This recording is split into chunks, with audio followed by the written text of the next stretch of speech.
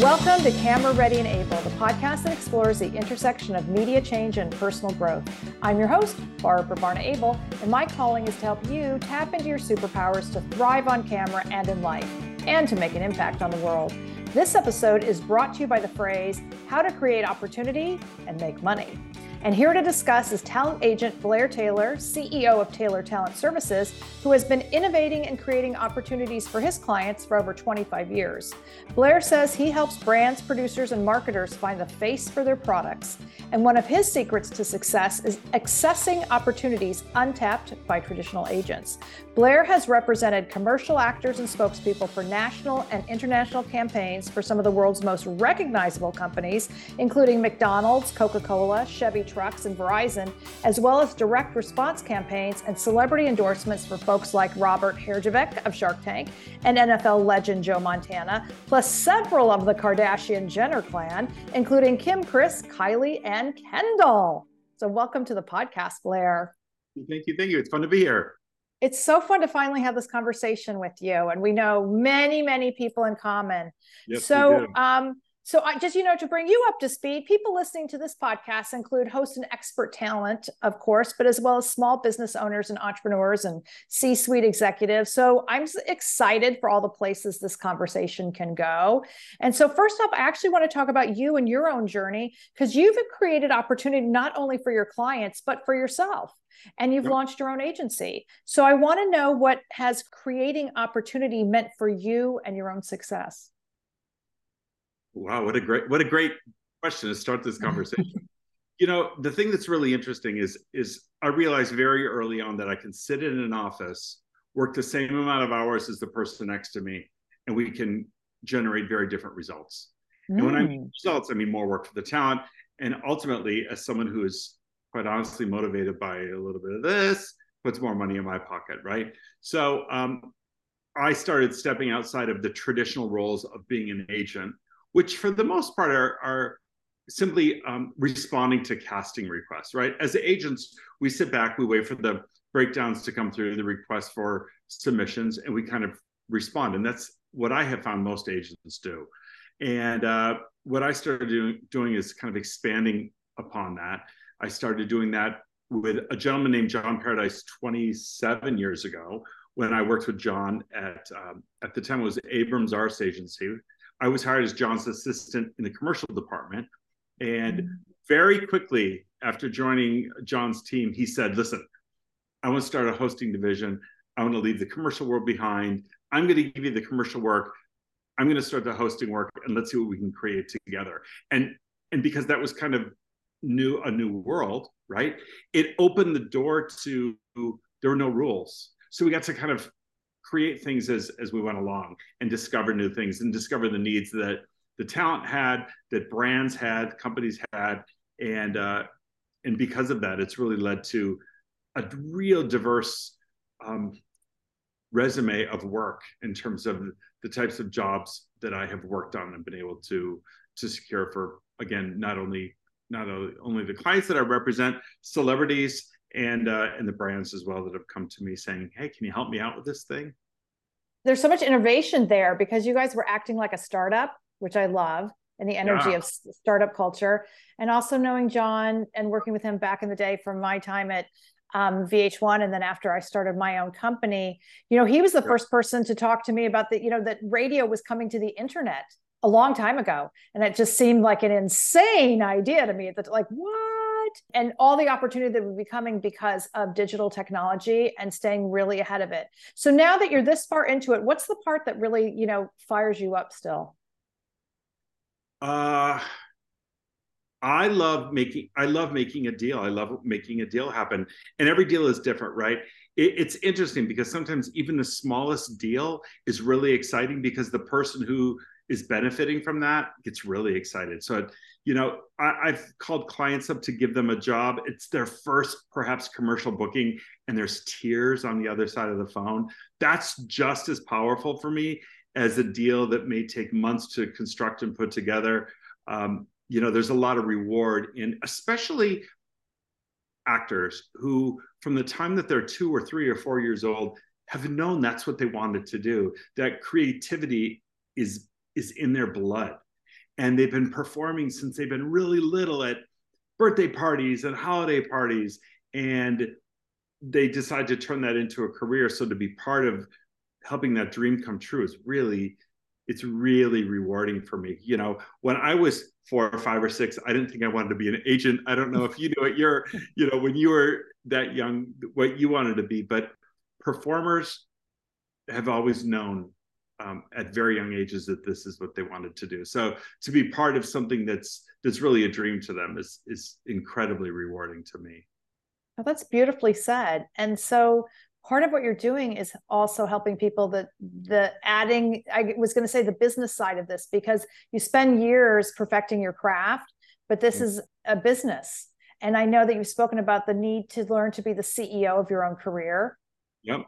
And so how does that show up? What are some of the most important suggestions, or even the little things you would say to someone that actually can make a big difference in a career? I think the thing that's really important is to be a self-motivator. I ended up in the agency that I worked for. I was there for 18 years, had a wonderful relationship with all of them, enjoyed what I did very much, but I needed to take the next step for myself, right? Which involves taking a risk, having some confidence in yourself, and really being able to kind of be willing to work beyond the normal structures of what we're kind of taught that it is to be in a career or a job. And you have to work really hard. And I know that sounds cliche, but I find that a lot of people that I know don't really work as hard as I think they can work. I see actors, I'll use actors out as an example, that, I say to them, if I'm working 8 hours a day or 10 hours a day to get you a job, and I'm going to take 10%, or if I'm lucky, I can take 20% on a non-union job, I want to know that you're doing the same thing in your career. And I have a lot of friends of mine that are talent and they don't do it. And part of it is that they don't know what to do or how to do it or how to maximize their time. So they kind of give that part of their career up to other people to make happen for them. And I really believe if you're the CEO of your company, which I believe every actor is, I believe every business owner is, that they have to take that control. And a lot of people don't do that. Part of it is learning to be, a shepherd instead of a lamb. But I wanted to ask you too, because again, whether you want to phrase it this way, but you've been breaking rules, or you've been busting out of, limitations your own career. I mean, your whole career. We were just talking about that, right? And I think for actors, there's a strong sense like there's a protocol and there's a way to do things, and it's fear-based to actually go beyond that, which in terms of like, because it comes up in the coaching I do with actors and performers and different people. It's like, I get this all the time. Am I allowed to do that? Meaning, am I allowed to contact someone? And I was like, well, why wouldn't you? Are you being respectful, et cetera, et cetera? So there are a lot of things where somebody may just not have the DNA or needs to learn to be a self-starter, but others, it's like, didn't even know that you were allowed to ask. Right. And I agree with you. I think it's all fear-based. People use their inaction is justified by their fear around whatever that inaction is, right? And I've had the same conversations. I've had a lot of clients over the years that say, "What can I do? What can I do? What should I do?" And we would give them advice like, "Pop by the casting office, drop off some cookies around the holidays, or pop in and the just hearing that, you can see them just almost turning inside out, because they're so afraid of doing that, stepping outside of their world to do that, right? Something that's foreign to them, or something that they've been told, well, don't do that. And I agree with you. Like, it's okay to gently break the rules. I think it's okay to I think I look at the rules as they're like if you've ever gone to a bowling alley and you see young children bowling, they put up these like bumpers. And the bumpers are there not so they'll get a strike every time, but they're there so they don't get a gutter ball, right? And maybe they knock down one, and maybe they knock down two. And that's what I say to people. These are rules to kind of keep you in line. So follow them respectfully, but I think it's okay to break the rules a little bit. And I've always been, I know that's clear, and you've done a great job of it. Yeah, I mean, I had a situation with Deborah Norville. Deborah is the host of Inside Edition. She's not a client of mine. I was dealing with a brand that was interested in a high profile news talent. And I thought Deborah might be good because the more traditional news talent are locked into contracts whereby they are not allowed to represent any brands. And I thought, well, this is entertainment news, might be a little gray. Maybe there's an opportunity there. And I reached out to her through social media and she got back to me. And ultimately, we did a deal together. And that deal wouldn't have happened had I not done what is kind of outside. I don't even want to say the rules because it's not breaking a rule. It's just about thinking differently, right? Mm-hmm. And thinking, well, I can reach out to her. I can go after these folks and introduce myself and let them know that there might be an opportunity there. And I've done that a lot. That one really worked out pretty great. Yeah, so that's an example of me kind of stepping outside the traditional norms of our business, whereas agents were kind of told, well, these are your clients, this is who you work with, submit these people. But sometimes the people that come to you need someone that's not in that group. And so it's up to, I kid you not, I had a company, a financial services company that was doing, they were doing a video seminar series on investing in cannabis. This was 5 years ago. This is shortly after I had started my company. And I said to the guy, I said, well, who would you want if you could have anyone? And he said, well, our investors are generally older conservative men. So I would like an older conservative man who we don't think about or we don't associate with cannabis. I think he would be great. And I said, well, who is that?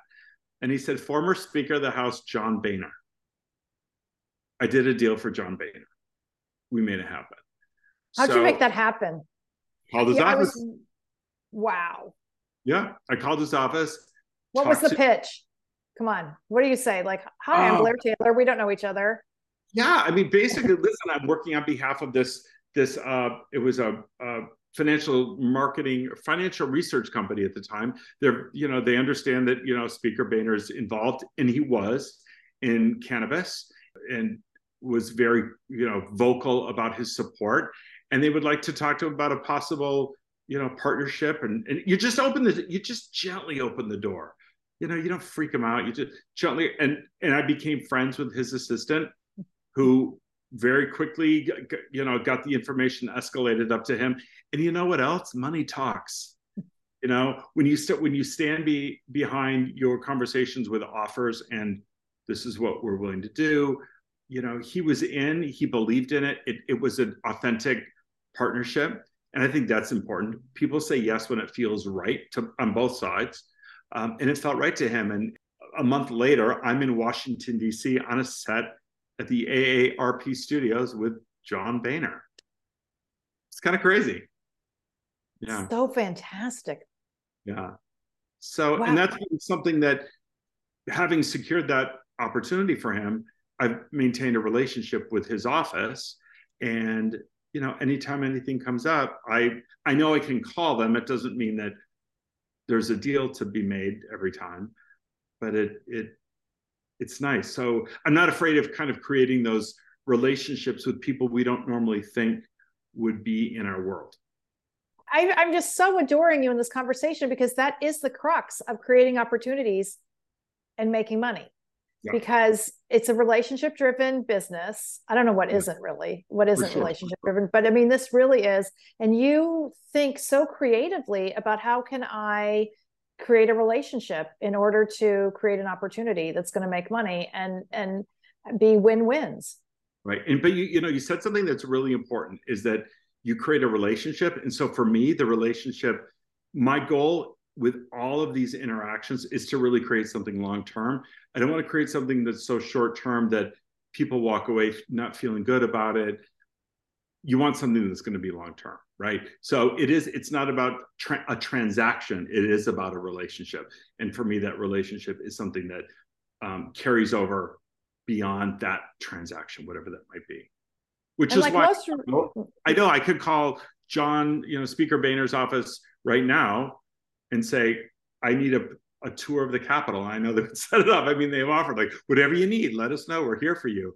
It's just creating that, that connection that people feel good about. And when people feel good about the relationships, I'm sure this has been also a very powerful referral generator for you, because now people know you're the guy to go to. I get a lot of referrals. Yeah, a lot of referrals. I'll tell you a really crazy story about relationships, and it's a great story, but it wasn't great for the brand. So the brand called me up, said we want to do a social media deal with, I'm just going to say it was one of the Jenners. This Jenner had a lot of followers, over 100. Well, they all do. Yeah, I know, over 100 million followers, and they said we want to do one post, and then if that post tests well, we're going to do 5 more. And then when I told this person that each post is in the hundreds of thousands of dollars per post, and they said, well, we're okay with that. And by the way, remember, I get 10% of that, right? So for me, it's in my best interest to make that deal happen.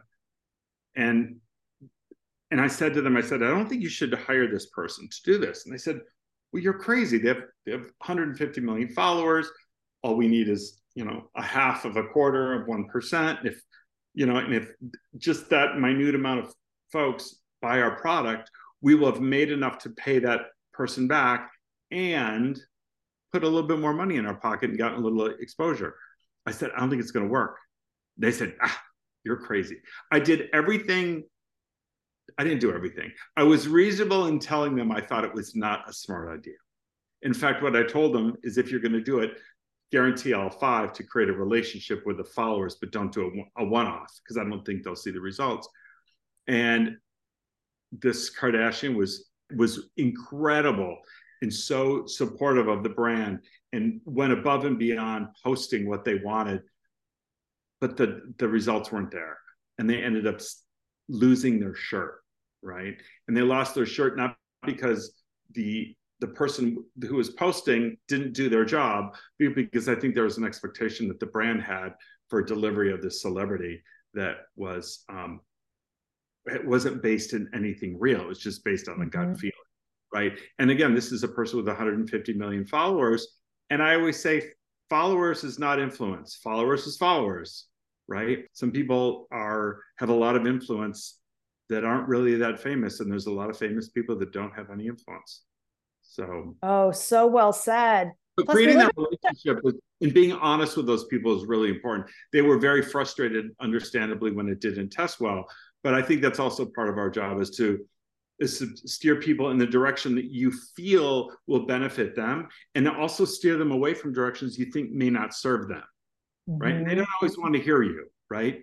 But you do what you can do, and then, again, you let them be the CEO of their company, and then they get to make those decisions. Absolutely. By the way, there's such a parallel in the casting world that I've come from, where someone might say, we want celebrity X, and to say, not only will celebrity X be really hard to get and expensive, but it's like, actually, how do they serve your project? Yeah. Right? Is it relevant to your audience? Is it a relevant skill set, or to the story you're trying to tell, or, to the world that you inhabit? Because that celebrity doesn't necessarily equate to eyeballs.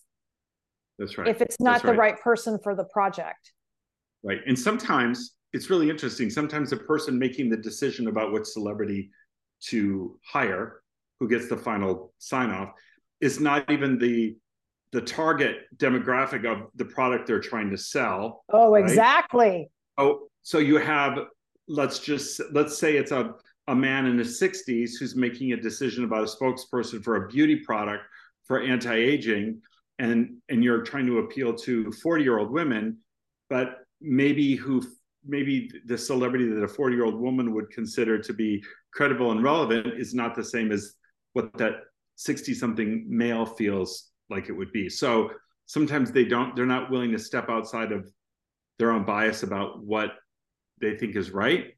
And they just or they're like, well, I know that person, or they live across, down the street from my brother-in-law, and they're really nice. And their connection to the celebrity is not always meaningful in a way that's going to translate to a positive response for the brand. Oh, amen. And by the way, I've worked on projects where I was the demo. I'm like not only the casting director, but the target audience, and having people things like women aren't interested in that. I'm like, oh, really? Yeah. It's kind of crazy, right? Yeah, it's crazy. But so that really, yes. I mean, so to your point, that really does happen. I actually want to go back for 1 second, if you don't mind, to clarify a little bit, because I think this is a great point about the nuanced differences between celebrity or fame and actual influence, which translates therefore to impact. Yes. Which we can put into like, a sales or getting people to do an action or show up for something. Because for my long-winded thing, it is so important to remind, it's like, there are very few people who are household names anymore. That's right. So you can have, like, I'm constantly slightly embarrassed, and because I have adult kids, it's like, they'll turn me on to somebody who has tens of millions of followers somewhere, and I've never heard of them. Of course, right. But you're not the target, and that's there you go. That's my point, though. But it's like, so it doesn't mean that just because I haven't heard of them doesn't mean they're not famous. Right. Or relevant to that particular demographic. Yeah, for sure. So if I'm a brand coming to you, how would you explain the difference, how that actually plays out between like celebrity, influencer, actual person of influence, or, hyper niche, or however you put that? So when I deal with a brand, I deconstruct everything, right? So I don't start with, okay, what celebrity do we get? Because they may not even need a celebrity. Right? So you start at the end, and you work your way backwards to say, here's for, like, I'll use anti-aging as an example. I love that. Right? And there's a lot of anti-aging out there, right? Thank God. Care, right? Even for us men.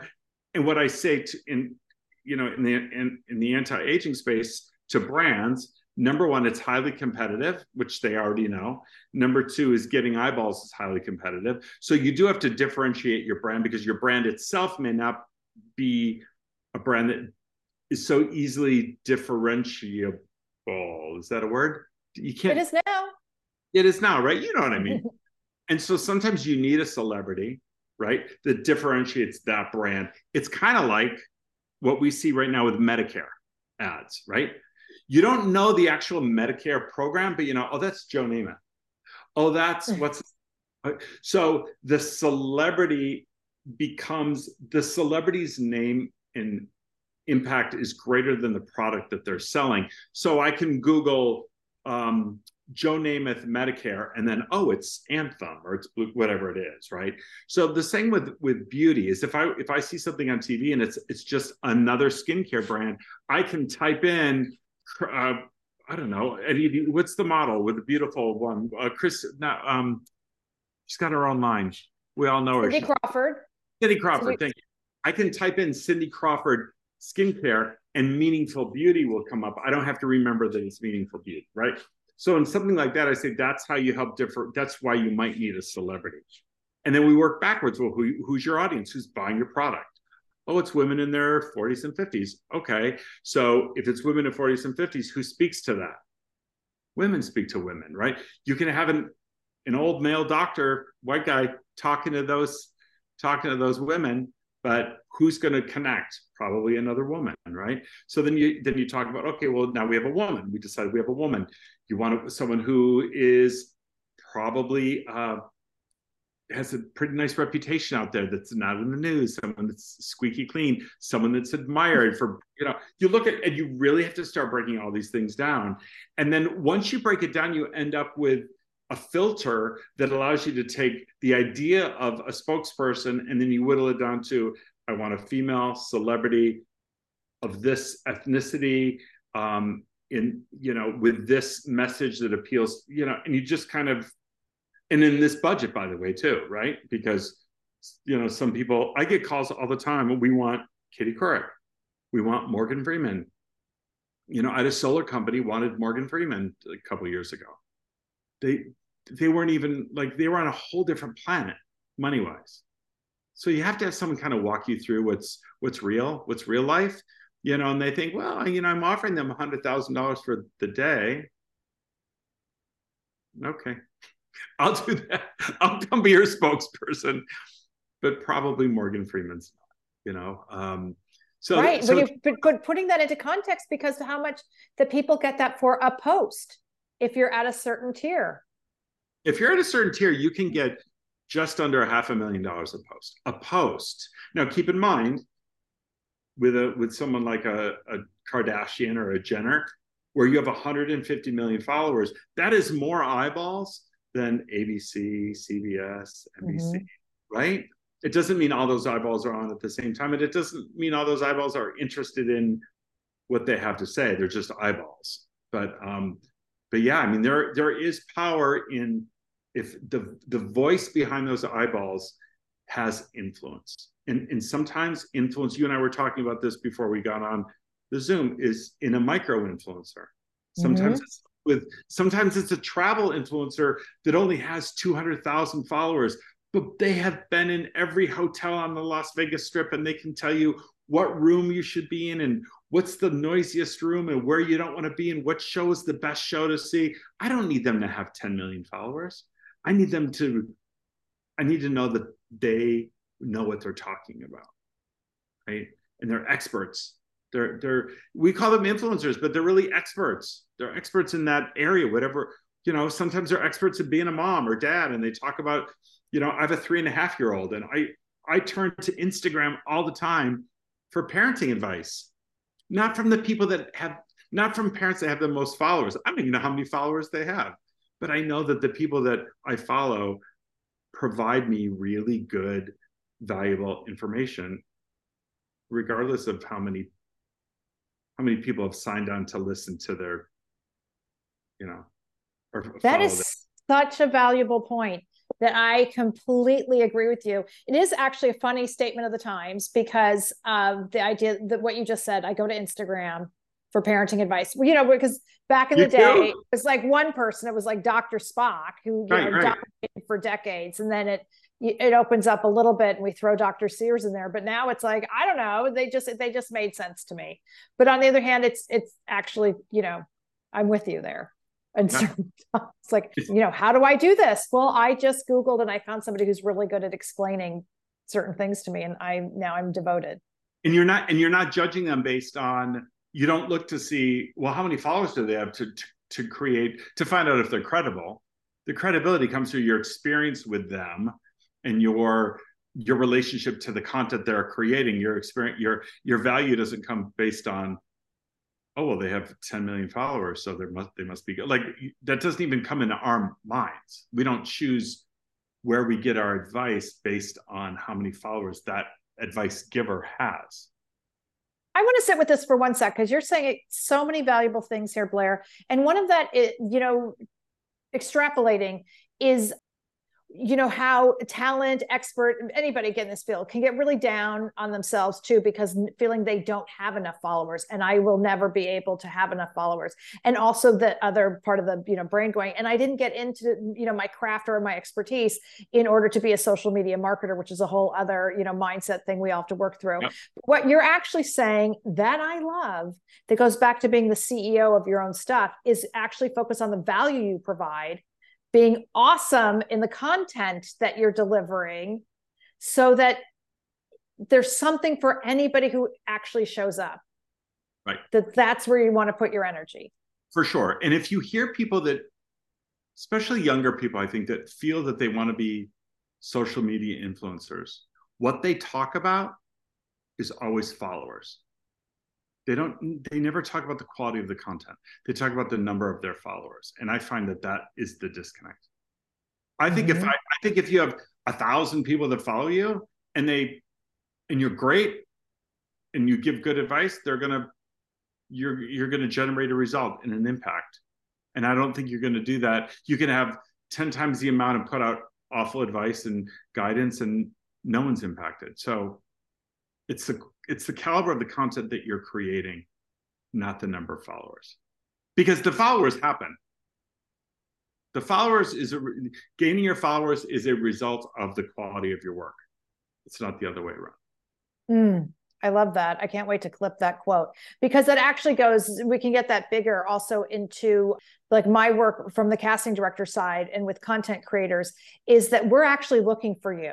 And so I'm always looking. And so when I land on someone who's creating something of value, like that's the golden moment. That's And right. And so that's exactly it. So it's, for whatever reason that you want to be found and develop, it's like, there's value in that. It's like, I'll look and then share it with my, client going, look at, here's this. And by the way, here's somebody that everybody doesn't already know. So isn't that great for us in our show?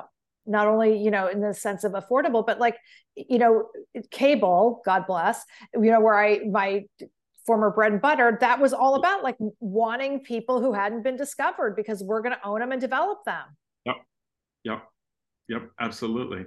And the other thing that I think is that, especially talent, they have to give themselves a break, because some talent, I think they feel like, I have to have a social media following and I have to do. Some people are not good at that. I think it's most of us are not good at that. Right. I'm the worst. But I know that about myself, and I don't, but I think people, they get down on themselves thinking, oh, I have to create this presence to do this. Well, if it's not part of who you are, if you're not naturally influential in your world and in your life, and like, don't just gain followers. Like, I remember several years ago when we'd work on jobs, and the casting director would say, well, we want to know their Instagram accounts, we want to know how many followers they have. And I'm not asked that anymore, really. And I think because it doesn't translate anymore. Right? Because what do you say? Like, I've, you can buy followers. The influence isn't necessarily there, and actors are really, and sometimes I think ultimately, whoever they end up hiring, they don't really care how many followers they have. And I always say to the talent, from an acting side, your job is to be the actor. Your job isn't to bring in an audience. It's their job as marketers to bring an audience to that TV show or that film or whatever they're creating. That's really not your job. It'd be nice if you had followers you could shout this out to, but it's not your burden now to be their marketing team to help push out a message. That's never been the case. And now talent is being asked to participate from a content standpoint. They're being asked to create the content. They're being asked to write it, to star in it. And now you have to have a certain threshold and push it out to your followers as well, which I think is not really always that fair to the traditional actor that just wants to act. Yeah, preaching to the choir, because one, it depends on what the point of your project is. Yep. Probably in your financing and where you're going to try to sell, so that it's like, well, it's just really about marketing, because but if you're actually making something and telling a story, you're really doing a disservice if you're casting a marketer versus someone who can really inhabit the role and make something sing. And because that in itself is what will maintain an audience and get people to say that was really great. And then, build your word of mouth. On the other side, though, since I work primarily in unscripted, something I've discovered is now, it's a relief that, because it was so time consuming to spend all that time researching everybody's numbers and glad that era is gone. But now part of it has to do with like knowing that you're in the sandbox. It doesn't matter like how successful you are in the sandbox. And even going back to that in terms of breaking the rules and stuff that you've already talked about, like reaching out to Deborah Norville via social media, I stress to everybody, develop relationships. It's just like show up and comment and be generous and develop relationships with people. I have cast people that just because, they started following and chatting and they were great. And I was like, you're interesting. And you got my attention. But circling back to all this, it's part about being in the sandbox. And I just finished working on a project where it was really important that people were on TikTok, not because they had to be massive TikTok stars, but it was an understanding of, in this job, was translating content, because you'd be doing like traditional hosting, right? Like, here's the script and here's the story and we're doing the thing. But then having to be able to translate that story to a different platform, which I actually think is an enormously valuable skill in this day and age.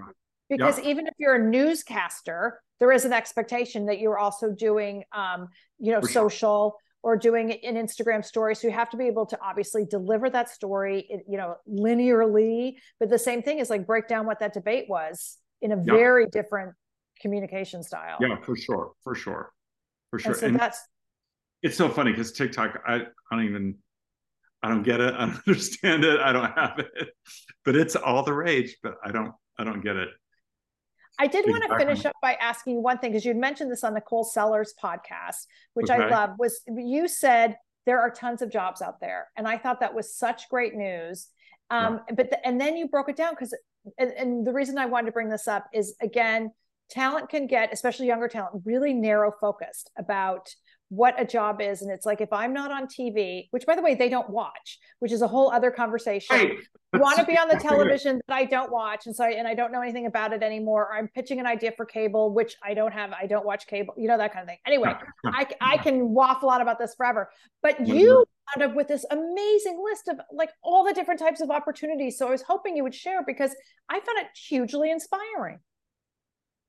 Do you want me to repeat what you said? Well, yeah, no, well, let me make a go at it here, because the first thing, especially in the host world, right?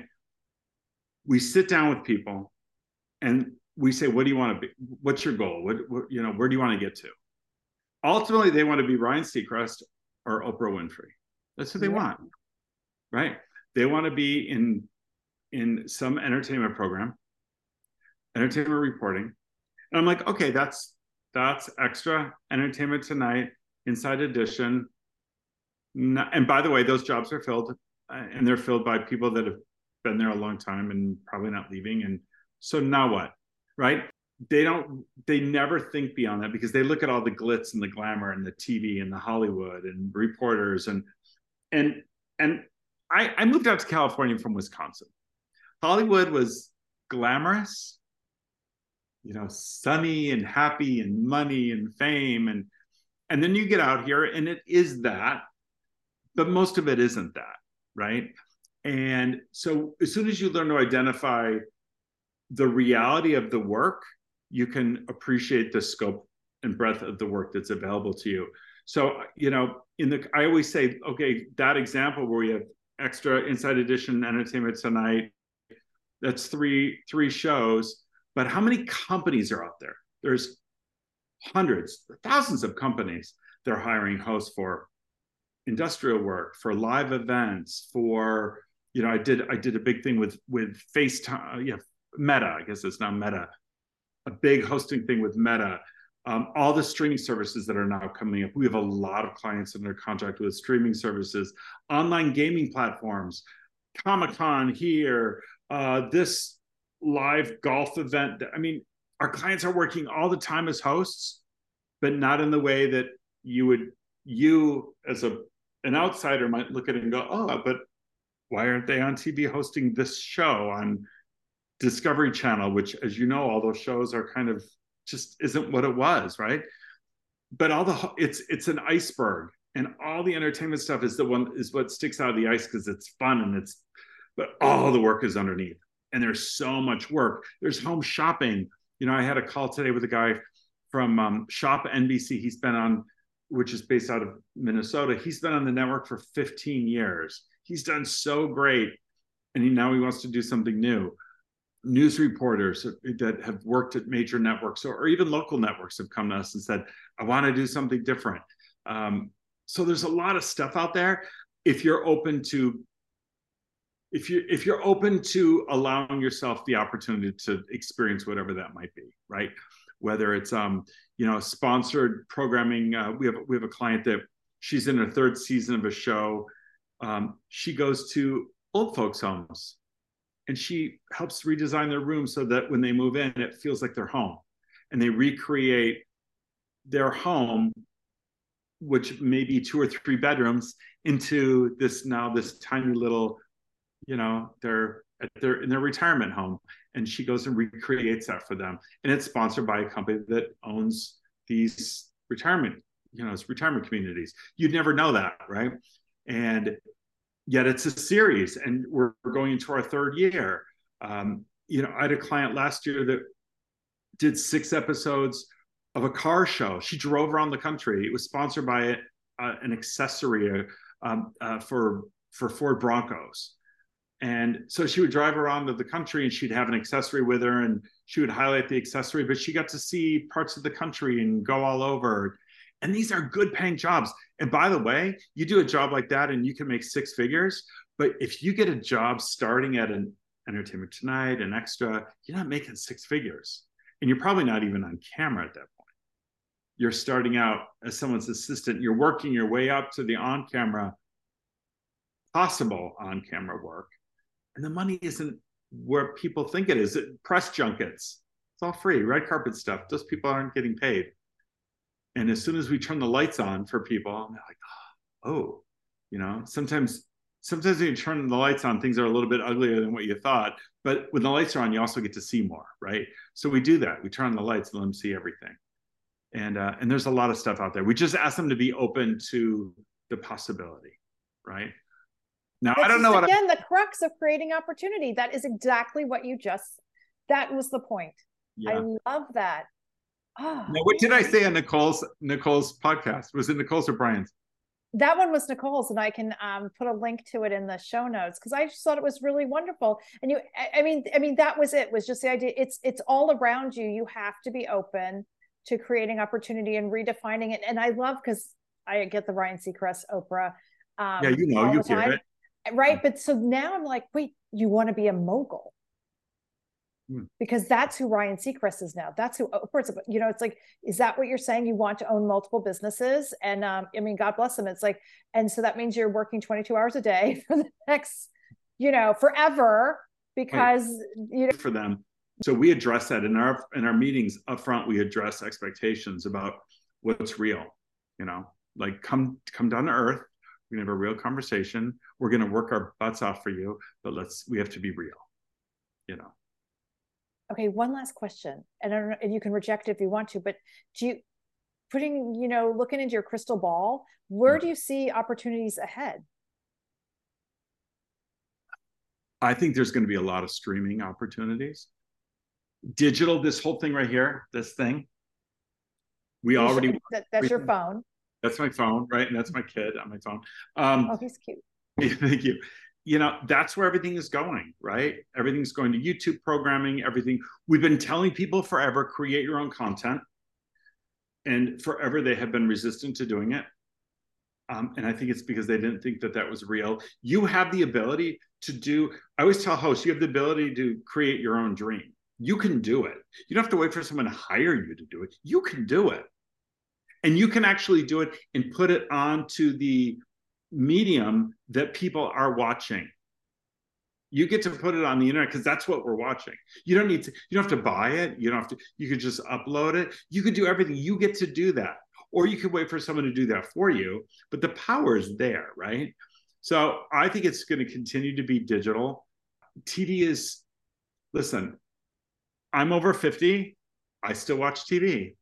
Anyone under 40, kind of, they've unplugged, right? They're just streaming everything. But I think digital, the internet, that's what it's going to be for sure. The way we receive information and content is going to be through the computer. And we right now we differentiate the computer and the television, right? Even though our TV, we have smart TVs and we can kind of move. There's going to be a point. It is going to be the same, I believe. It's going to be the same. I think it is already the same because you can put you just use a cord and then it goes on your TV. Yeah, for sure. So now I do this. I say that all the time because guess what? Now you're on TV. That's right. I have YouTube on my television. Yeah. You're on TV. If that's your definition of being on TV. I totally agree. 100%. You're such a pleasure. Thanks so much for doing this. I hope you'll come back sometime. This is so fun. Anytime you want to, just hang out and talk about the business, I'll do it. Oh, thank you. I love it. And I want to thank you for listening to this episode of Camera Ready and Able. If you enjoyed the episode, please leave us a 5-star review. It's much appreciated and it helps a lot. And if you're interested in media training or help with career strategies, please shoot me a note via my website, ableintermedia.com, and be sure to download my free ebook, 12 Tips for Success on Camera.